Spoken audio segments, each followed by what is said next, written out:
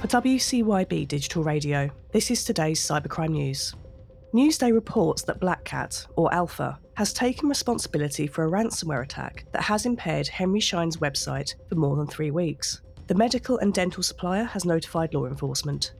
An Indian hacker group, named Indian Cyberforce, launched cyber attacks on Qatar in response to the death sentence handed out to 8 former Indian Navy officers by a Qatari court in an espionage case, according to Mint. From the Washington Post, China has deeply penetrated Cambodia's government networks, compromising more than 20 agencies, including its National Defense Ministry. The intrusions are fresh, dating to September and October.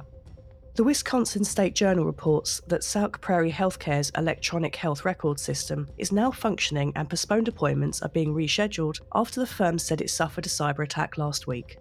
From KHOU 11. The Harris Center for Mental Health and IDD in Houston, Texas, suspects a ransomware attack resulted in the encryption of some employee working files, making them inaccessible to the employees. In an effort to prevent the spread of the attack, the Harris Center has shut down its network.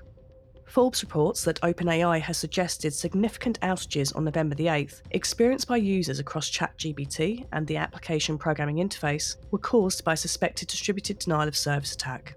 Reporting for Cybercrime Radio, I'm Charlie Osborne.